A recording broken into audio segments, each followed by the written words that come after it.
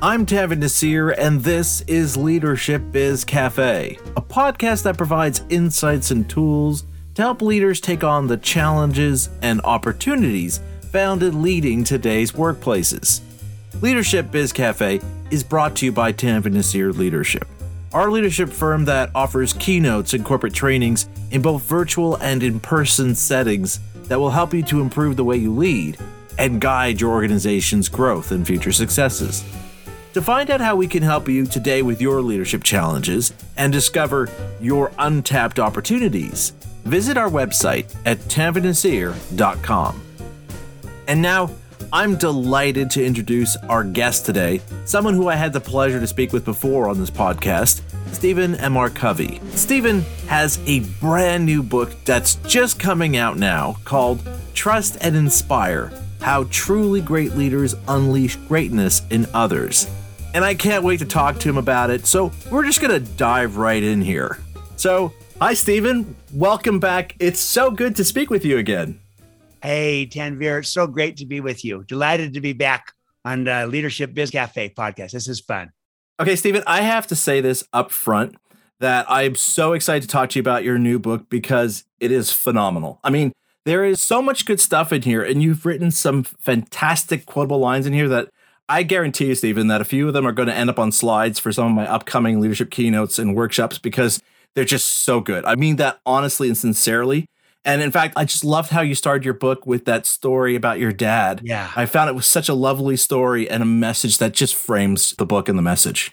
Yeah. Well, first of all, thank you, Tanvir. That means a lot to me, especially coming from you, because you're so well read and widely read. And so if you feel like this is going to add value, it makes me feel good that all the hard work and effort is hopefully going to connect with people. So that makes me feel good.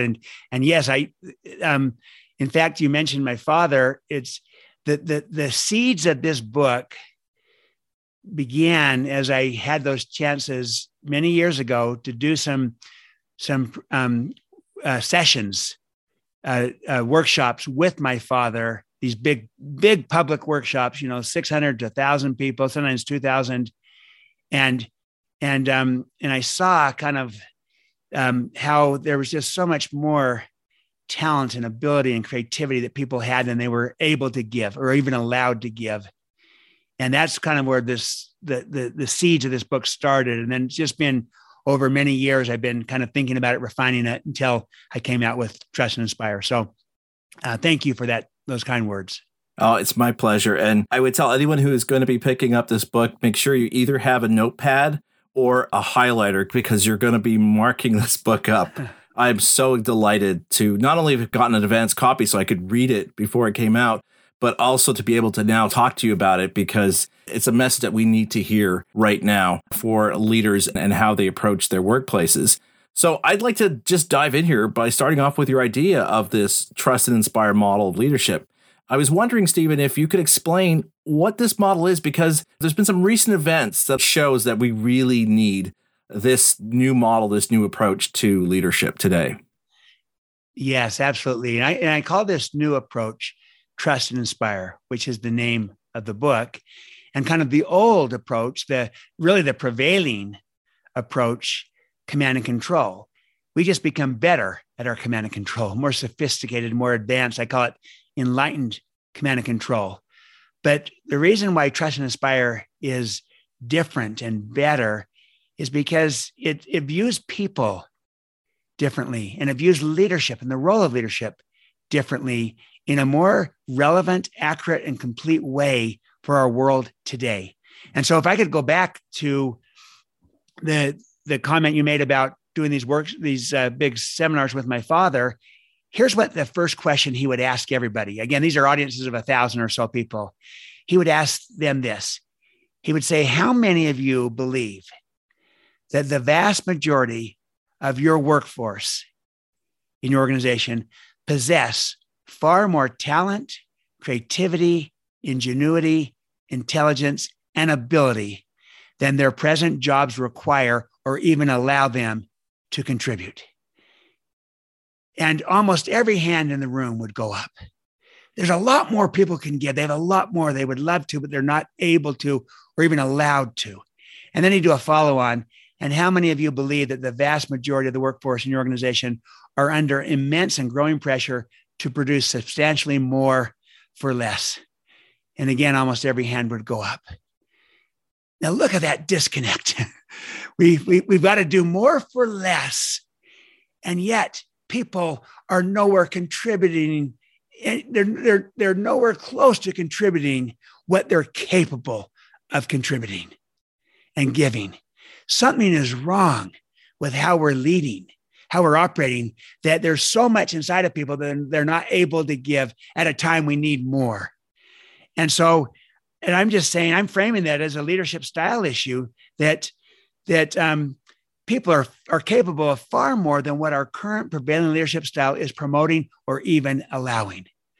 So we need a new way of leading in this new world that can tap in to this potential, to this creativity, this innovation, this greatness that's inside of people. And I'm calling it trust and inspire, in contrast to the command and control that's a relic from the industrial age that doesn't work in our new world of work.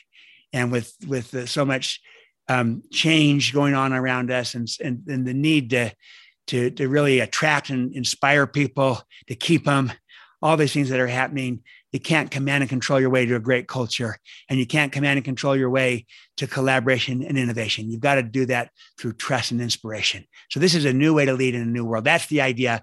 The basic framing of it is trust and inspire in contrast to the command and control of the past. That's one of the things that early on becomes that, unspoken revelation where you kind of find yourself nodding your head saying it is true. That as much as we've all been talking about how we're moving past the old command and control style leadership, we really have embraced what you just mentioned is an enlightened form of command and control. And the example that just came to mind, because it happened like very recently, was the case of the CEO of Goldman Sachs, who recently told his 10,000 employees they had to return to working in the office full-time, 5 days a week or more. And when they came to that date where they were going to reopen their offices, only 50% of their employees showed up. And it's been interesting to see how so much of the discussion's been around how this shows employees want a choice of how, when, and where they work, and that leaders need to learn to accept a hybrid work environment, whatever that would look like and whatever makes sense for their organization and their employees. But after reading your book, I can see how we're missing the bigger picture here, which is that in this case, and in so many of these cases, we have a leader who's clearly operating from that command and control style leadership where he's showing, I don't trust my employees, and he's not inspiring the best in them, as clearly we could see only half of them were willing to show up, and the other half were perfectly fine ignoring something their company CEO was telling them to do. And I just keep thinking how for the last couple of years, we've been constantly talking about how our employees are our strategic advantage, right? We no longer are going to be having any strategic advantages through our processes, through our technologies. And as you mentioned in that question that your dad would ask the audience about encouraging your employees and your people to bring their talents, their creativity and insights and experiences to the organization, it's kind of funny how we can't seem to see that if you go around saying to people, I don't care what you think, I don't care what works best for you or what would allow you to deliver your best, I just want you to do what I think is best, is not only showing your employees you don't trust them, but as you said, why would it inspire greatness from them? Absolutely. It may have had a time and a place where that could work, in a certain industrial type setting and the like, where the command and control approach might work. And it certainly works with this. I think that the key difference here is, are we talking about things or are we talking about people? Because you can be command and control with things, that's fine. And you can be command and control with processes and objects and structures and systems and inventories and financial systems. Things don't have autonomy, don't have choice. So that's fine to be command and control with things, but command and control with people, where you try to be dictatorial, or where you try to compel or really rely on compulsion, force, that's just not going to work in our world today. You manage things, you lead people. The danger comes when we start to manage people as if they were things. And when we do that, what we'll end up with is no people in a lot of things because they'll go elsewhere. They have too many, options and choices today. But when you distinguish management of things, leadership of people, and be efficient with things, be effective with people. But the moment you try to become efficient with people, you lose your effectiveness. And the moment you try to control or contain, instead of really to develop and unleash, you lose your effectiveness, especially in our world today with our expectations. And so, yes, this is a more relevant style of leadership for our times, for our world. And the fact that people have so many choices and what's going on right now with the great resignation, the great reshuffling, whatever you might call it. I've heard it called dozens of names, but this whole inflection point that we're at, and where people realize they have choices and options they didn't have before.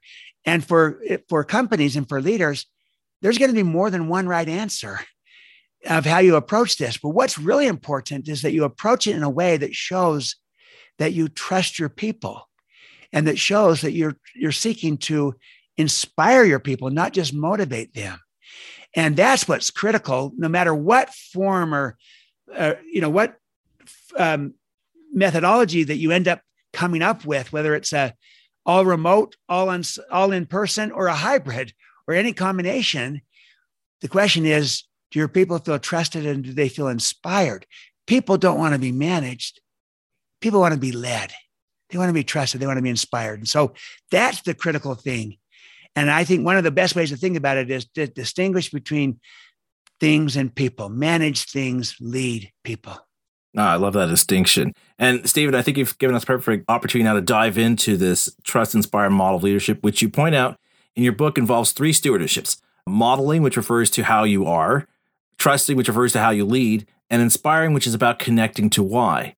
Now, before we discuss these 3 stewardeships of a trusted, inspired leader, I'd like to talk to you about what you call the fundamental beliefs of a trusted, inspired leader, because if we are going to change how we approach our leadership, and as you said, where we recognize we are at this inflection point where it's not just about understanding that our employees now have a choice, but that now we as leaders face a choice as to how we are going to approach our leadership. Are we going to continue doing the same thing, or recognizing we have to make a change?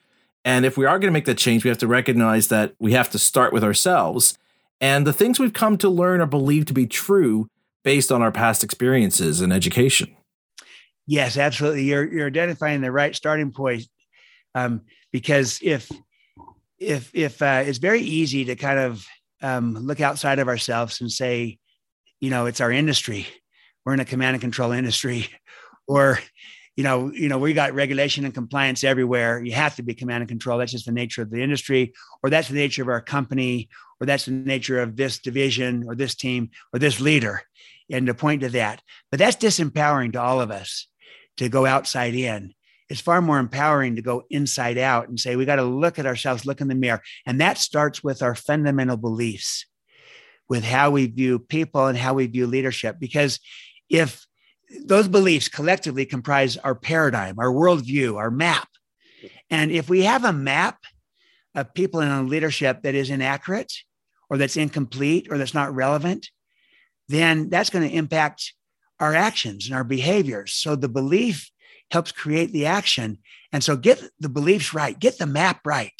And part of the reason why we're still in command and control and just become incrementally better and more enlightened command and control is because we haven't changed the paradigm. We haven't shifted the paradigm, the fundamental beliefs. So we start there. And I highlight the fundamental beliefs of a trusted and inspired leader. And I'll quickly say these, and I'll bet that most of our listeners will say, I agree with that. The big question is, does our style match our belief? Does do our actions match our intent? So here's what they are. I believe, this is part of the beliefs, the fundamental beliefs of a trusted and inspired leader. I believe that people have greatness inside them. If you buy that, then my job as a leader is to unleash their potential, not to try to contain or control them. Another belief, I believe that people are whole people, meaning body, heart, mind, spirit, not just economic beings, but whole people. So if I believe that, then my job as a leader is to inspire, not merely motivate. You see, you can buy people's backs and hands, but you can only inspire their hearts and minds. And that's a better way of leading than inspiration versus motivation. Another belief, I believe that there's enough for everyone. That's an abundance mentality as opposed to a scarcity mindset or mentality. So if that's true, then my job as a leader is to elevate caring above competing. Now, look, if there's a scarcity mentality, then you have to compete internally and on your teams and between teams. People are competitive, even cutthroat with each other. I've seen many cultures like that. You probably have too, I'm sure, Tanvir, and our listeners have. But they're not trusting each other. They're not inspiring, and they're not getting near the results. They're not collaborating very well. So it's not going to work. If you believe that there's enough for everyone, then that's an empowering belief that elevates caring above competing. And now look, scarcity might be a sound economic theory, but it is a lousy leadership theory. Because in leadership, there's enough of everything that is good. There's enough credit to go around. There's enough love and care and concern. There's enough creativity and innovation and ingenuity. There's enough trust. There's enough of everything good that we want to create in leadership. So have an abundance mentality, you then will elevate caring above competing. Another belief, I believe that leadership is stewardship. And by that, I mean that we're stewards. We have a job with a trust. That's what a stewardship is. And versus I have rights that come to me as a leader. No, I have responsibilities that are implicit in leadership itself. And so if I believe that, then my job as a leader is to put service above self-interest and to seek to serve and to bless and to make a difference and to matter above just only working on my own self-interest. That will take care of itself. And then finally, enduring influence is created from the inside out. When you believe that enduring influence is sustainable, is created from the inside out, then my job as a leader is to go first. Someone needs to go first. Leaders go first. And they're not pointing the finger and blaming and waiting on everybody else to lead the change. They are leading the change themselves. And they're going first in what they're doing. They're modeling and they're trusting and they're inspiring. And so that's the idea. It starts with these beliefs. And these beliefs comprise collectively a more accurate map or paradigm of how we view people as whole people who have greatness inside of them, and how we view leadership. That leadership is stewardship. There's enough for everyone. And we influence people from the inside out. And when that becomes your belief, then the vital actions are those counterparts that come with it.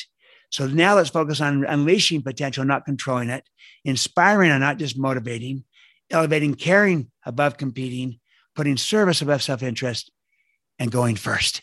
And if we just would challenge ourselves, we might buy the belief. The question is, if we put it into action, so maybe our intent is good. Does our style match our intent? And so think about it. In what situations or in what relationships is maybe your style, how you come across, getting in the way of your intent, your beliefs? And that's why you always start with the paradigm first. You want to shift the behavior, start with the paradigm.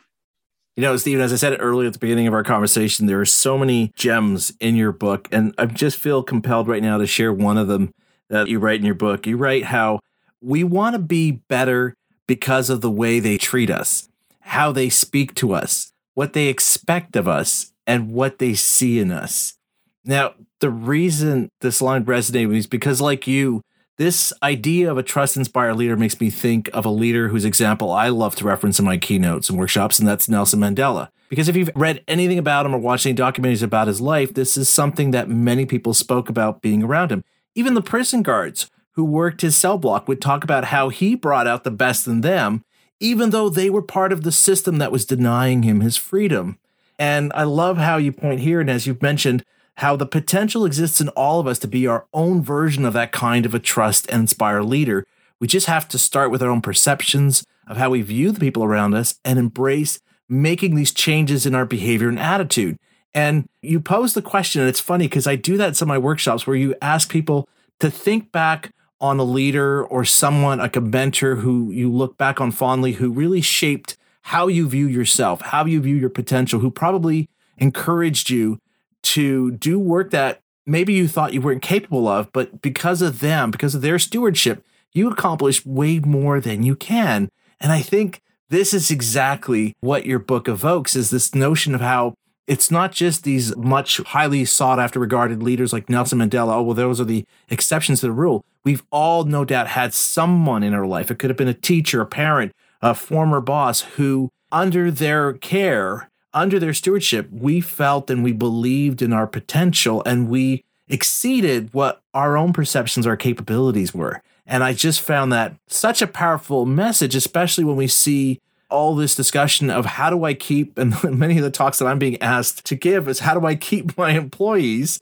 And it's almost like, well, if you're worried about that, I think you know that there is a problem if that's your concern. Mm-hmm. And I think this book of yours just really helps articulate and exemplify what it is we as leaders need to be doing to address the true need our employees have and what they expect from us and through our leadership. Yes, thank you. That's beautiful how you just expressed it and described this. We all long for this. Most of us have experienced it with somebody in some way, shape, or form in our lives. I know I did with my father, from when I was a young boy, when he taught me green and clean, how to take care of the lawn. His famous 7 Habits story. I was 7 years old. That was a trust and inspire story. He trusted me, inspired me. And as a 7-year-old, I rose to the occasion and took care of our big lawn and yard and everything else. And that kind of leadership, you remember, and it impacts us. I had another situation where I had someone, when my very first job, when nobody wanted me, I'd already been hired with this company, but I had to get placed in an office. And I went through 13 offices in a row, one by one. Everyone rejected me. All the partners, everyone rejected me, did not want me. And I felt really low, like they made a mistake in bringing me in. I'm not good at this. I was as low as I'd ever been. And then I had someone step forward that says, I want Stephen. I want you. He interviewed with me. We connected. He believed in me. He actually believed in me, Tanvir, more than I believed in myself. Mm-hmm. And he had confidence in me, and he instilled it. He helped me come to see it in myself, helped me develop that. And he helped me unleash it. And I performed well. And I'll tell you what, he inspired me, and I wanted to perform for him and with him and to give it back to him. And, that kind of leadership is extraordinary when we have it. And I'll bet most of us, if we think back, there's probably been someone or maybe a few people in our lives who believed in us more than we believed in ourselves, who had confidence in us, who trusted us, who inspired us, that has had a profound impact.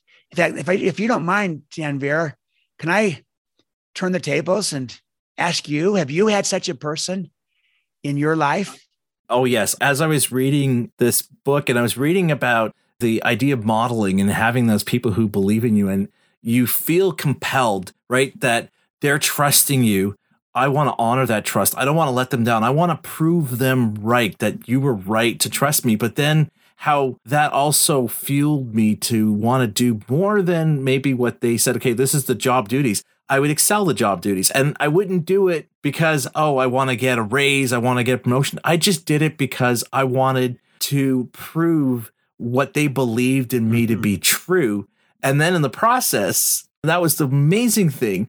I ended proving it to myself, right? And it's such a fantastic thing. I mean, I share one of those examples in my TED Talk. It was a summer job, right? I was working in a pharmaceutical dispensary. I was in the warehouse section, so I worked in the basement. During the summer, Monday to Friday, I spent most of the time in a windowless basement. And yet, all these years later, Stephen, I could tell you, without question, it was one of my best and most favorite summer jobs ever. Wow. I mean, I had jobs where I worked at the amusement park. I worked at an ice cream parlor. I had all these nice jobs, but none of them even come close to that job where I was working the summer in a windowless basement, working for this man who, right from the moment I started, just evoked this sense of me that I believe in you. I know I hired you for this, but I could see you being so much more and I could see you doing so much more. And I wanted to honor his belief in me. So I know people can't see it, but I'm hoping, Stephen, you can see it. The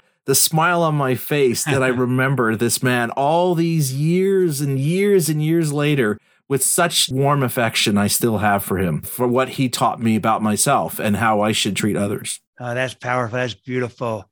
Tanvir, I'll say this. I can feel your smile. I can capture it.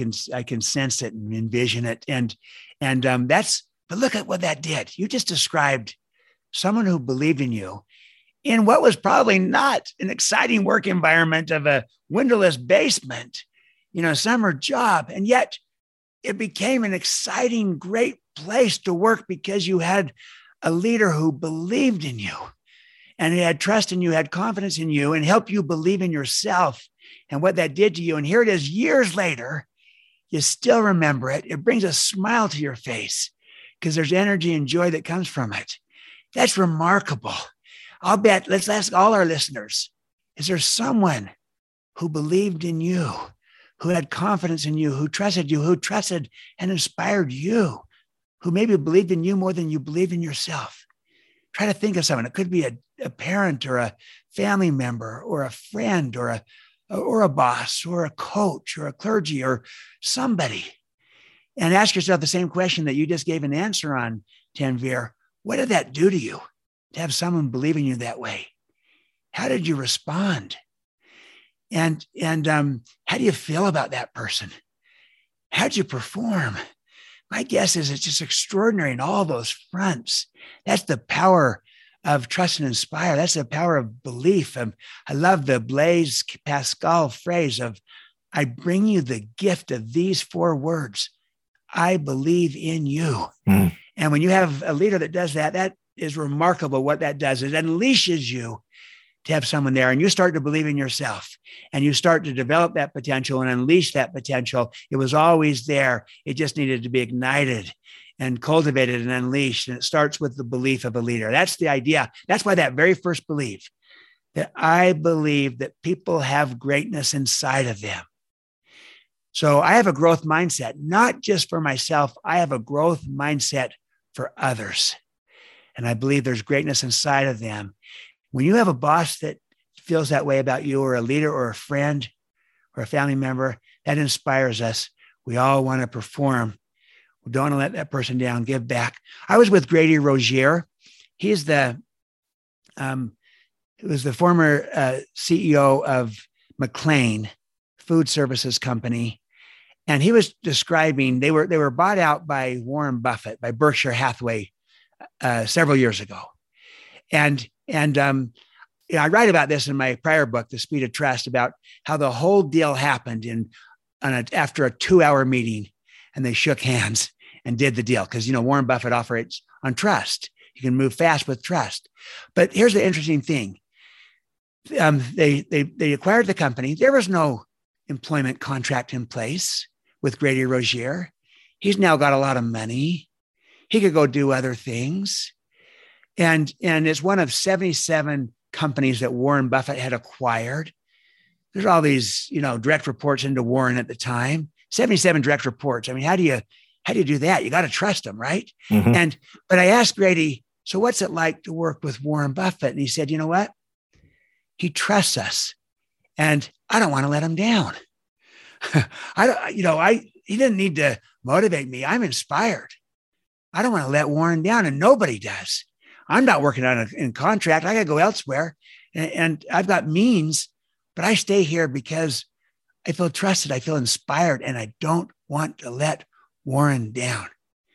And that's a different and kind type of inspiration than just carrot and stick motivation to try to move someone or sometimes even manipulate someone into action. This is inspiration. That's what a trust inspired leader does. And it could be a Nelson Mandela. It could be a Warren Buffett. It could be a Cheryl Batchelder, former CEO of Popeyes, how she turned around that entire system through trust and inspired leadership. Extraordinary leader. But I bet we all have someone who believed in us and inspired us, who trusted us, and just think about that person and what that did to us and for us. And then my challenge to all of us as listeners and to you, Tanvir, and to me is to ask this question: to whom can we be that kind of person? Mm-hmm. To whom can we be that kind of leader? Can we do this for another? Believe in them so clearly that they come to believe in themselves, because that's what real leadership is. Seeing and communicating people's worth and potential, that they come to see it in themselves. That's leadership. Absolutely. And the idea that you could be that for someone else when you've experienced it is probably the most uplifting thing, that it energizes you. So I want to do that. I want to pay it forward because I know the impact it had on me, and the idea that I could have that kind of positive impact on someone else. I think it's not something that makes people feel like, oh, I got too much on my plate, I can't do it. I think that's something we all feel compelled to want to do. Absolutely. It inspires us, and we do want to pay it forward, and we want to give it back. We want to help others experience what we just experienced. I also think it can work the other direction. Think of command and control leaders that we've all had somewhere. I mean, I'm sure we had a lot of these at different points in our lives, whether a coach or a teacher or administrator, a boss that was very command and control. And that probably does not bring a smile to your face. No. It probably brings a frown or some shirking or some fear and, some trepidation, because it's exhausting and it's no fun. It's draining. And it probably did not produce our best work. And we probably don't want to replicate that. And what's interesting is I was talking to one leader, and he said, you know what, when I read your book, he read a advanced draft of it to give me some feedback. He said, I realized what I'm looking for and what I want to be by what I have not gotten.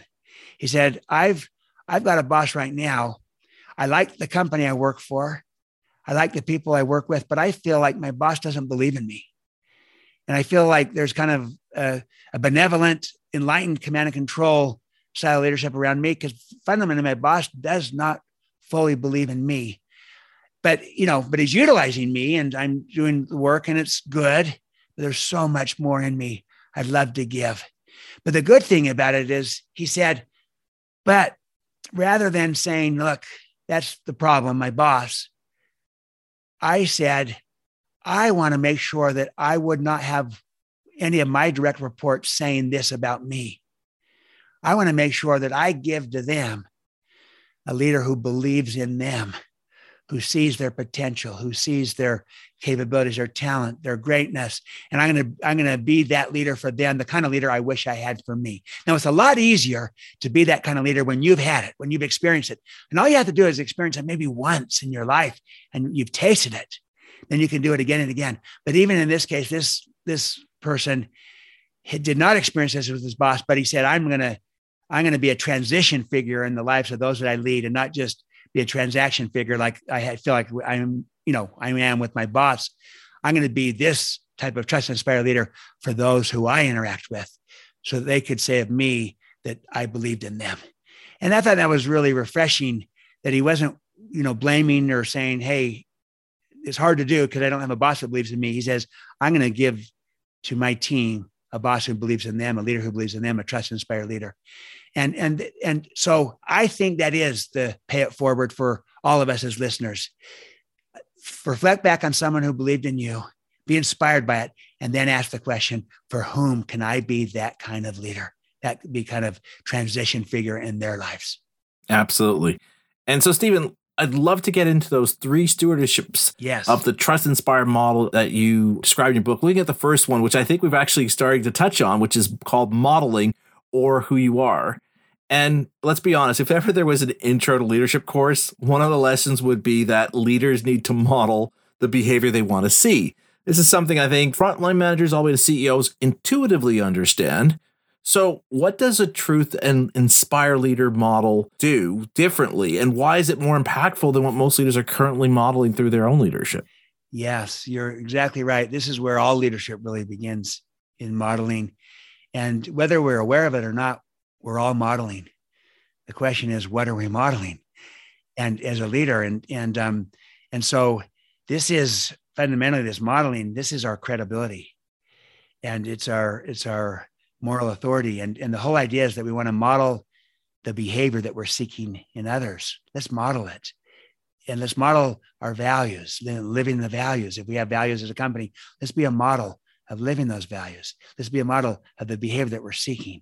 So that's kind of the overview of we're all modeling. Let's make sure we're aware of what we're modeling and that we're choosing the modeling and the behavior that we're seeking. But I would say in particular, in our world today, there's some particular behavioral virtues that have become disproportionately valuable and important to model for a leader. And I group these in pairings. So I've got 3 pairings of 2 behavioral virtues grouped together and that are vital today. So here's what we need to model today: humility and courage. They're independently valuable, but they're especially powerful in combination. Humility, the fact that there are principles. So I humble myself to principles. Courage to do the right thing, even when there's a cost or a consequence to it. It takes courage to be humble. This is Jim Collins, right? Good to great, a level 5 leader. Deep personal humility, intense professional will. That's courage. That's vital to model today in a world where there's a lot of ego and hubris instead of humility, and where there's not enough courage, but more kind of going along to get along and not standing up for what we believe and kind of going into counterfeit behavior instead of authentic trust building behavior and so forth. So that's important. Another key behavioral virtue dyad or pairing is around authenticity and vulnerability. They work beautifully together. See, authenticity is being real. We're authentic. We're real instead of fake or artificial. And in a world in which we're not quite sure is what we see, what we get, being real is so beloved and appreciated by people. So being authentic as a leader, where we all live 3 lives, our public life, our private life, our inner life, they're all aligned. That inspires people. But then also vulnerability. If authenticity means to be real, vulnerability means that we let people see into who we are. They can see it. They can see the realness that we have. We're not trying to hide it. We're open. We're transparent. I love it builds intimacy. And one way to think about intimacy is to break it and to call it this: into me, see. So I let people see into me. And because I'm authentic, I'm not only authentic, I'm vulnerable, and I'm transparent. And you might think, well, that's weakness, but no, as Brene Brown, vulnerability is strength. It's your greatest measure of courage to be vulnerable, and it builds trust with people because you're a real person, you're authentic, and you're vulnerable. And when you model that people tend to say, I can trust this person. And so I think of Brad Smith, former CEO of Intuit. He got his 360 feedback, from a thing. And then he posted the feedback report outside his office for everybody to see. That's vulnerability. But you know what? Are you more likely to trust him when you see that? He's not trying to hide, not trying to run. He's trying to say, here's who I am. I'm trying to become better. Help me. I'll let you see. I'm being vulnerable. Help me change. Help me improve. Help me get better. That's powerful. And then we also want to model empathy. People, we're in a world that needs great understanding. What oxygen is to the body, understanding is to the heart. That's empathy. We need empathy. People need empathy. And when you empathize with people, you'll help them perform better because you'll know their situation, their context. You'll be able to understand how to help them succeed. You'll be a better coach when you understand and empathize first. So empathy and performance. These are the things that we need to model. Humility and courage, authenticity and vulnerability, empathy and performance. Now, there's a whole lot more of things to model too, but those are disproportionate in their value for leaders today. But my summary would be model the behavior, model the values, and go first as a leader. Someone needs to go first. Leaders go first. Stephen, as I was reading about these 3 pairs of behavioral virtues, There were two fantastic insights that you shared. And the first one was how you point out being humble means you care more about doing right than being right. You care more about acting on good ideas than being the originator or creator of those ideas. And that you care more about recognizing contribution than being recognized for it.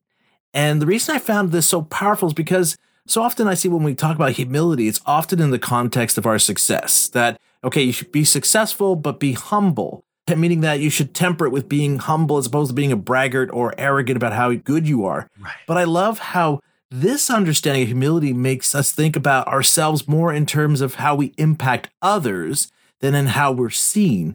And in that light, it becomes easier to understand this within that context of modeling the behavior we hope to inspire in others.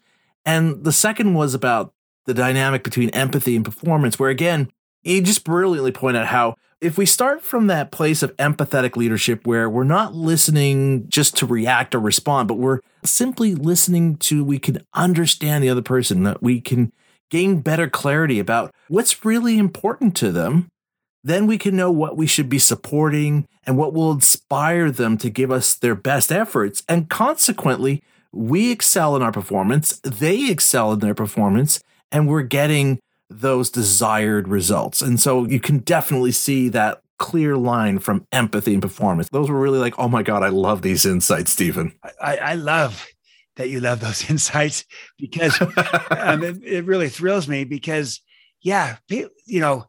before we evaluate, empathize, seek to understand. There'll be a time and a place for evaluation, but our whole goal is we want to coach, we want to help.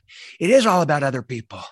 And so empathy and getting into another person's world will help us not only understand them, but help them perform better and help us know how to coach and mentor them to perform better. So evaluation is important, but empathy precedes it. And then you'll get both. You'll get greater performance as we evaluate because we'll have started with empathy. And then you're right on the humility. There's too much pride and ego. So the opposite of humility is ego or hubris. Pride is getting in the way. And that's when it's all about me. So it's, I want to be right. No, humility is saying I'm more concerned about doing right than being right. It might come from somebody else. That I want good ideas, not just that I'm the creator of the idea. And it does take humility. And I love how you just said that it's kind of easy to tell someone after you've had your success, make sure you be humble. And we're suggesting that one of the ways you'll have your success is because you're humble and because you really recognize there's greatness in people, not just in you, but in others. And your job is to bring that about. And I love how Liz Wiseman talks about it in her work on multipliers of how the leader is not the genius, but the genius maker. Absolutely. That you're trying, again, you don't have to be right. You want to do right. And the ideas are in the people. The stories are in the people. The greatness is in the people. I'm trying to be a gardener and to cultivate it and bring it out. That takes humility. That's trust and inspire, not command and control, which is just trying to direct and dictate. But you know what? When you dictate people's methods, how are you going to hold them responsible for results? You're responsible if you're dictating their methods. So give people that freedom. Model this. And be empathic for it. So there's a lot to unpack in modeling, right? Because we can apply this to all kinds of things. I think the point is that the leader is always modeling. The question is, what are we modeling? And here's some high leverage behavioral virtues that are vital to model today. They'll have a disproportionate impact on people. We're all looking for understanding, for empathy. We're all looking for authenticity. We're looking for vulnerability. We're looking for humility and courage. That will help us perform and deliver. Absolutely. I would love to talk about more. I really want to get into the second stewardship. There's just so much good stuff in here. I want to try to cover as much as while I have you here with me, Stephen. And the second stewardship in the Trust Inspired Leadership model is trusting or how you lead. And we kind of touched a bit on this, Stephen, earlier, because we were talking about our positive experiences working with certain leaders who actually extended trust to us. And I know we have talked about trust and leadership before in your first appearance on my podcast, and I strongly encourage my listeners to check out that episode after you finish listening to this one. But in the context of this stewardship in this model of trust and inspire leadership, you do point out how the extending of trust to others involves an understanding of both the how and why of trusting. And I would love it. I know we already kind of touched on how the leaders we've worked in the past got the best from us because they extended the trust, but I would love it if you could still explain why extending trust is a better way to lead, because I expect this will, again, resonate with many leaders and help them understand the value in really embracing this in their leadership. Because there is an important point you bring up here where you say that there's a difference between trustworthiness and in extending trust. And I think this is something where a lot of us mess up, because I'm sure you've had experience where many leaders will say, well, people know I'm trustworthy and so forth, but that's not the same as extending trust to others. So I really would appreciate it if you could elaborate on that for our listeners. Absolutely. Absolutely. Here's what I would ask our listeners to think about. Think about this. You could have two trustworthy people working together, and yet no trust between them, even though they're both trustworthy, if neither person is willing to extend trust to the other. So here's the idea. If you want to have trust, the outcome, the noun, yes, we have to be trustworthy, but we also have to be trusting. And I know a lot of leaders who are trustworthy. And that's a good thing. And you'll never have trust without trustworthiness, but it's not enough. It's necessary, but insufficient. I know a lot of leaders who are trustworthy, but who are not trusting. And so while they're trustworthy themselves, they're not trusting. And the net effect is they don't create trust. If you don't trust others, they tend to not trust you back. In organizations, I've worked with a lot of lower trust organizations where the employees don't trust their management. And I find the number one reason why the employees don't trust their management is because the management doesn't trust the employees. And the employees reciprocate the distrust right back at them. And so you got to be trusting as well as trustworthy to have trust. And so that's why it's literally a stewardship to be trusting of your people. That's part of seeing the greatness and unleashing the greatness. You got to trust them and you got to become trusting. And so in all my work and all my prior work on Speed of Trust, which will focus heavily on the behaviors that help make you more trustworthy, the very last of 13 behaviors is extend trust. And so this whole stewardship is on this one big idea of being trusting. That is the number one thing I'm asked to do when I've worked with people on trust, is to focus on how we can help our leaders become more trusting. So that's the how of trust, that we got to focus on building the agreement together with clear expectations and agreed upon process for accountability to those expectations. The very thing my father did with me when I was 7 years old with the Green and Clean story, where he taught me to take care of the yard at age 7. We built an agreement together with expectations and accountability. And when you do that, you can trust more than you think was possible, because it's a smart trust. It's not a blind trust. It's a smart trust. You have expectations, you have accountability, and you can become far more trusting. So in this book, we unpack how to build that agreement by clarifying expectations and practicing accountability into the trust you're extending. And so that it's a smart trust, not a blind trust. But you're always trying to grow the people as well. You're trying to get the result in a way that grows the people. And that's the idea. But here's why trusting is a better way to lead. First is because people rise to the occasion and they respond to the trust being given, and they perform better. And there's hard data behind it. In these high trust organizations, they outperform the low trust ones by 3 times in a number of different studies that will show that. And again, you'll never have trust without trusting. And you perform far better. People perform far better. It brings out the best in them. Another reason why to be trusting, because that's how you're going to develop their capabilities. You got to give them a chance to run with it and to develop those capabilities, those talents, that greatness that's inside of them. And if you don't trust them, they won't have the chance to develop it. And if you try to dictate it to it, then you're responsible for the result. And they're also not developing their capabilities. And so it helps people develop their capabilities. But another reason is that they return and reciprocate the trust. They give it right back to you. And this becomes a virtuous upward spiral. And until we trust, we don't get it back. there's an expression that goes that he that doesn't trust will not be, no one trusts them either. If you don't trust others, others don't trust you. So you got to give it to get it. People reciprocate, they rise to the occasion, they perform better, and they develop their capabilities. That is a better way to lead, because you're going to get better results and you're going to do it in a way that grows your people. And then they can get better results in the future. And that becomes a virtuous upward spiral. Trusting is a better way to lead, a better way to live. I say a better way to live in this sense, that people who are trusting are happier, they're healthier, and they live longer. And there's hard data behind all three of those dimensions. So this is a better way of leading in our world today, trusting. You know, Stephen, you have to indulge me here, because what you're saying here makes me want to share another wonderful gem you share in this book of yours, where you write how trusting starts with the belief that there's greatness inside each person, and that our job as a leader is to unleash that potential. And just as you do in your book, I want to posit the challenge that you present with this statement to our listeners right now, to think of the employees and the team members you're currently leading and ask yourself, how many of my employees do I look at and say, I believe there's greatness inside?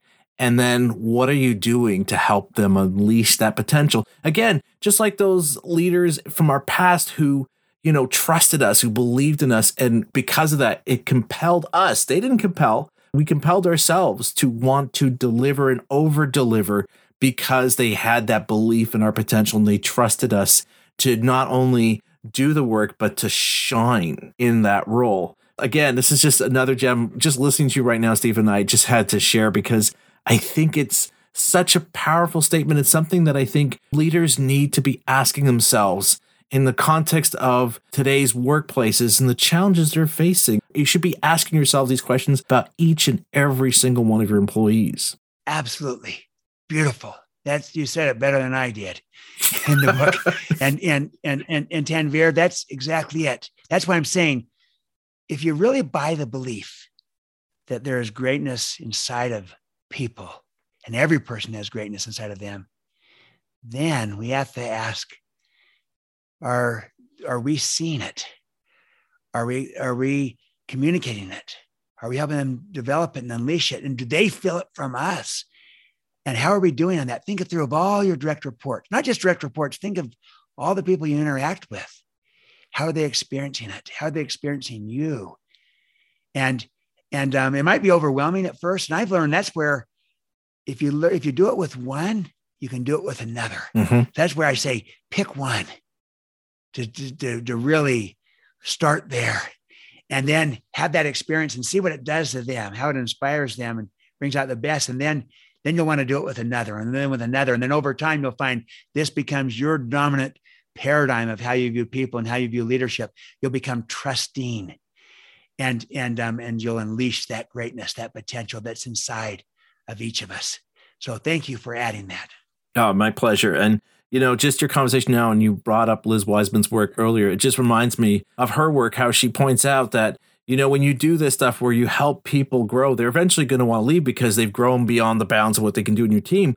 But it doesn't matter, because the minute they're out the door, someone's waiting in the wings, because they see how much you're inspiring the people that you lead, how you're helping them achieve their real potential, that they want to come work for you, because I want to have a leader who believes in me, who trusts me, who extends that trust and inspires me to deliver my best. So I just think it's such an important thing, and it's a message that we truly need to be hearing and seeing from more leaders if we are to address all these concerns, as you mentioned, whether we call it the Great Resignation, the Great Reshuffle, whatever we want to use. If we want to address this challenge facing many organizations, this is where it starts. It starts with you as the leader. Yep, absolutely. It's where it starts.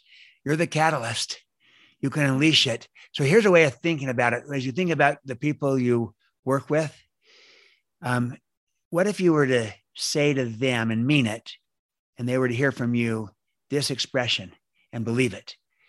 My passion is your potential. So in other words, I'm all about helping you. That's what I'm passionate about. My passion is your potential. It's not just saying it. What if you really believed that and people felt that from you? Can you see what that's going to do to people? And that's these people we've all thought about that inspire us. They're thinking about us and about developing our greatness. It's a great way of thinking about it. And nothing unlocks that like this stewardship of trusting. And I think we've now set ourselves up, Stephen, to talk about the third stewardship, which is inspiring or connecting to why. Now, I think for many of us, when we think of inspirational leaders, we tend to think of them in terms of us feeling a connection to them, that their words and actions inspire us in terms of how we want to be leaders ourselves. But when it comes to trust and inspire leaders, they not only inspire us because they make us feel heard and understood or heard and seen, but they also do so because they help us feel like what we do matters, that there's this clear line we can draw between our contributions and the collective purpose that defines why we do what we do. And I know I've discussed this in some of my keynotes, and so I've had this thing, and I imagine some of my listeners are thinking the same thing, which is, that's great, Tanvir. I love that idea, but what does that look like in practice? How am I supposed to inspire people by connecting with them and then creating inspiration by making them see meaning in what they do? Because as I said, this is a question I often get and answer in my keynotes and workshops about finding a sense of meaning in what we do. But I would love if you could share here, Stephen, how we bridge these two needs in order to be inspiring through our leadership. Yes, because here's the interesting thing. The data shows, study from Zenger Folkman, that the number one attribute that people want from their leader is to be inspired. They have that leader inspire them. And yet it's way down on the list of what they're actually experiencing. And I think it's because we've too often equated inspiring others with charisma. And I think that's a mistake, as if you have to be supernatural to inspire people. And they're not the same. I know a lot of people who are charismatic, who might motivate, but they don't inspire. I know other people who no one would describe as, quote, charismatic, but who are extremely inspiring because of who they are and how they lead and how they care about people. And so separate charisma from inspiration. And the whole premise is everyone can inspire. It's a learnable skill. Inspiring others is a learnable skill. Now, how do you inspire? So let's get practical. How do you inspire? Well, the first two stewardships will inspire people. In other words, when you model the behavior, that inspires. So you're already inspiring when you begin to model. When you trust other people, that inspires. To be trusted is the most inspiring form of human motivation. So you're halfway there when you're modeling and trusting already. What brings us home and really goes to the next level of inspiring others is when we connect with people and connect to purpose. So connect with people is all about caring and belonging, that we are demonstrating that we care about people.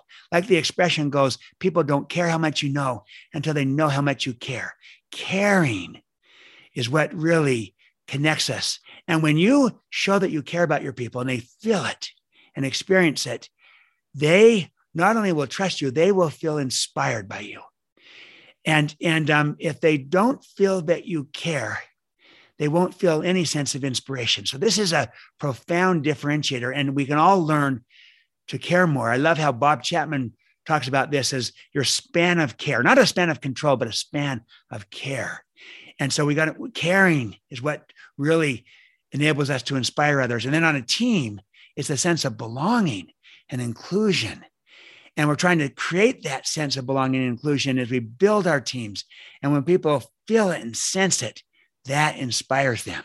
And all of us as leaders can learn to connect with people through caring at the interpersonal level and through belonging at the team level. We can get good at this. They're learnable competencies that we can apply. And then when we add to it one more piece, which is connecting to purpose, to meaning and contribution. So our goal is to connect people to purpose, meaning, and to meaning, the contribution, to why it matters. Purposeful work, meaningful work. What matters to people is mattering. So we're trying to show why the work that we do matters and why their role matters. And you can create and embed purpose, meaning, and contribution into almost any role, into almost any organization. And that's what we're trying to do. And so when you do that, it changes everything. I'll give a good example of this. I look at Pepperdine University. I spent time with their university, with their team, and with their business school, the Graziato School of Business. And you know what their motto is? It's this: we are not trying to build leaders who are best in the world. We are trying to create leaders who are best for the world. So they are all about best for the world leaders.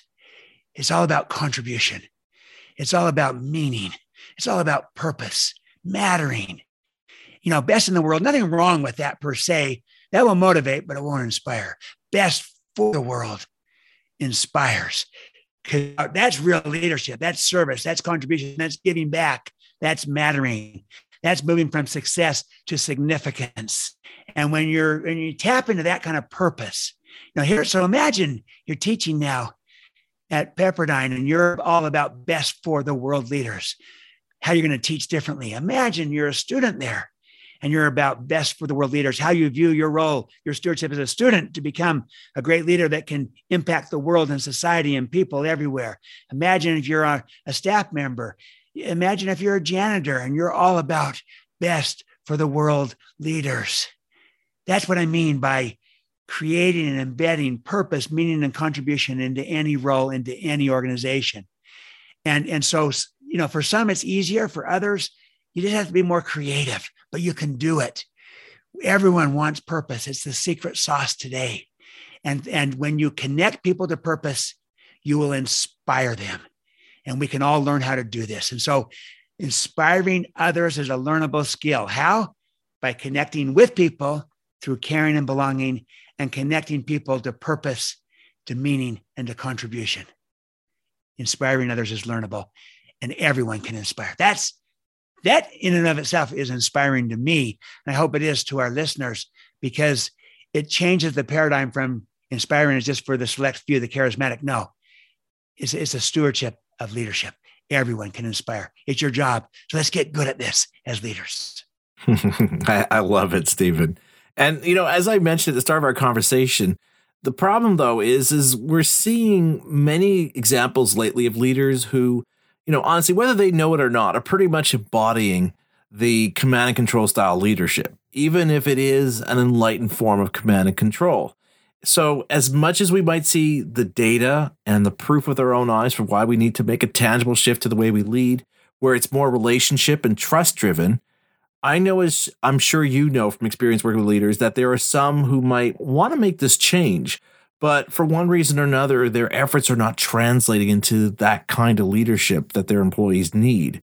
So I think we've made the case for why leaders should embrace this trust inspire style of leadership. And as you pointed out, the ability and the idea that we could be inspirational is not something innate. It's something we could all learn to do and become. So what do you see, Stephen, as being the roadblocks or even the excuses some leaders might make for not making this change, or which kind of impedes it for them? Especially as you just mentioned, it's something we can learn to do. Yeah, a great question. Because at one level, this seems like, of course, right? Yes, this is where we need to go. And yet we're still too much operating under the old paradigm of leadership, the old model, just the more sophisticated, advanced, enlightened version of it, of command and control. So why haven't we made the shift? Well, there are barriers, roadblocks that might get in the way. And they could range from this, this idea that this won't work here. That's usually the first barrier. This is a nice idea, but it won't work here. Not in our industry. Yeah. We're a compliance industry, highly regulated. Command and control is the only way. So this won't work here. Or you don't know my boss, or you don't know my company, my industry, whatever it might be. This won't work here. The problem with that is that is disempowering, and to all of us. And so your mindset is that I recognize that I become the model who then can become the mentor. And I try to start with my circle of influence and ripple out from there, versus saying, because my boss is command and control, then therefore I can't be. No, you say, my boss might be command and control, but I'm going to choose to be trust and inspire. My industry might be command and control, and there might be compliance issues. Yes, I've got to do that. But where I get to choose to be trust and inspire. I'll manage things, but I'll lead people, and so forth. So that's the idea. That's one barrier. Another is kind of the fear barrier. But what if I do this and I lose control? Or, but what if I do this and it doesn't work? And whereas I know command and control might work, I'm just going to dictate how to do it versus giving people freedom and opportunity. What if it doesn't work? Or what if I do this and I know that I've been burned before? Might I be burned again? I'm a little fearful. Or what if for some, I do this and I don't get the credit? Because the idea of trust and inspire is you're really just giving credit and praise and attribution to others, not just to yourself. And that might be a little threatening. Or what if I'm not as confident as you think I am? So this is a little threatening to go to this new style of leadership. So I call those the fear barriers, those scenarios. Another one is, I'd like to do this, but I don't know how. I don't know how to let go. And so really understanding how to build that trust, that stewardship agreement with clear expectations and accountability so that we don't lose control and we learn how we can let go and still have built-in control through the agreement. The I don't know how is another big one. And that's why we focus a huge piece on how you do this and such. And another one for some is that, but is this idea that I'm the smartest one in the room. No one would say that, but some people might kind of think that, feel that. And they might say, maybe I'm not the smartest in every room, but I'm the smartest in this room. And then they're trying to be, as Liz Wiseman said, the genius, not the genius maker. And that's going to get in the way. And you'll remain kind of command and control because you know better. And you won't move to trust and inspire, where you're really unleashing the potential and the greatness of the collective and the whole and come up with something better because your mindset's getting in the way. And then finally, and maybe in some ways the biggest one, is this idea that, this is who I am. I know, I grew up on command and control. I've made my success with command and control. I'm immersed in command and control. My models are command and control. This is who I am. And it's almost part of my identity. And the whole idea is we've got to step back and say, none of us are programmed. We're programmers. We can rewrite our program. We can rescript ourselves toward a new style of leadership. And I've seen leaders do that, literally transform their leadership style. Leaders in the past, like Art Barter, who was very heavy command and control, who became trust and inspire because he said there's a better way to lead in our world today. And so we are not our style. We can choose to change our style and to rescript ourselves. And as Marshall Goldsmith says, what's got us here won't get us there. So maybe command and control might have worked in the past, but it's not going to work today and in the future. And so we've got to rescript ourselves, reprogram ourselves, rewrite our approach to leadership around a trust and inspire model that's going to be more relevant and more effective in working in our new world of work today. So a lot of barriers get in the way, but there's solutions to all of them. And we can apply these solutions and be empowered and recognize that, yes, it's a leadership journey, but this is going to be far more effective. And if we continue to operate the old model, we'll just increasingly become less and less effective by the day in this new world. So that's another motivation to change, is that we want to remain relevant in a changing world. And trust and inspire will move into a whole new level of relevance. Stephen, I said at the beginning of our conversation how much I just loved this new book of yours. And my audience might not know this, but you had sent me an advance reader copy. So we're actually talking about your book before it comes out. So I'm going to say something here, which I'm expecting I'm going to be proven right, which is that, Stephen, I honestly, genuinely believe you have a real major bestseller with this book, because the model and the ideas in this book just resonate so much with what I'm hearing from leaders who recognize we need to not only do better, we need to do things differently. And honestly, from what I'm hearing, there's a real struggle to understand what that different is. And I think your book here shines a light on where leaders need to go. And I just want to share again, I got to share one of my favorite quotes from your book here, because I think it just encapsulates so much of what we've been talking about. And it just puts a beautiful bow on our conversation here, where you write, "Our world has changed, but we continue to aim at where leadership has been. We need to move to where it is going. We need to move towards inspiration." And I could tell you, Stephen, that reading this book, it has definitely inspired me. It has definitely made me feel the work that I'm doing to help leaders be better. This is definitely something we all need to work. There's still so much work needs to be done, but the potential is there. We just need that guidance and direction. And I think your book provides us with that. So I'm not going on much of a limb here, Stephen, to which I actually use a little bit of the visual analogy from your previous book we discussed in saying that, honestly, my friend, you have a big bestseller here. And I'm so grateful that you allowed me to be one of the people who got to read your book in advance of its release. And to thank you also for sending me a signed copy of your book. Because as I said to you before we went on air, the advanced copy, I imagine, is going to become the dog-eared version that I'm going to be pulling out to grab those quotes that I want to put up on a slide or to share with my audience for my keynotes and so forth.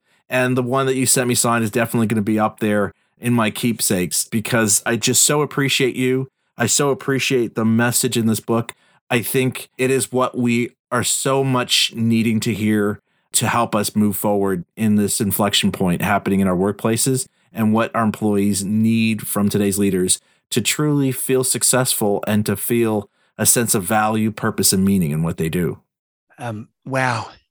I'm humbled and grateful for those kind words, Tanvir, and I'm genuinely grateful. And my whole goal, I do hope it succeeds because my goal is to bless, not to impress. It's to try to contribute. It's to try to help create best for the world leaders and to make a difference myself. And that's why I do hope that word gets out. But I like you, I'm hopeful for this too, because I do believe it resonates, because this is where we're shifting towards.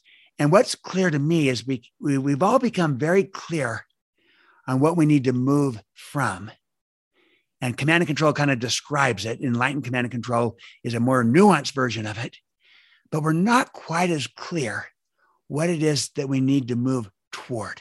We have a harder time naming it, labeling it, and applying it. I'm trying to name it, to label it. And I do it in juxtaposition to what we're clear that we're moving from, command and control. So in juxtaposition to that, in contrast to that, it's trust and inspire. And there's three elements of it. You model, you trust, you inspire. And that gives people a framework, a language, and a process for the kind of leadership that is needed today, to what we're moving toward. And so it's not just that we need to move away from command and control. Yes, that's true. What are we moving toward? Trust and inspire. You modeling, trusting, inspiring. That's the new way to lead in our new world. And that will bring out the best in people and the best in ourselves. And together, collectively, we're going to unleash the potential, the greatness inside all of us. That's the goal of this book. And I'm so grateful to be on your podcast, Leadership Biz Cafe, and the great things that you're doing, Tanvir. You have an extraordinary breadth of understanding and relevance around what's out there, what people are responding to. You yourself connect with that so well. And so to be on your podcast is a real honor for me. So thank you for this opportunity. And to all our listeners, let's create best for the world leadership for the good of society. Thanks so much, my friends.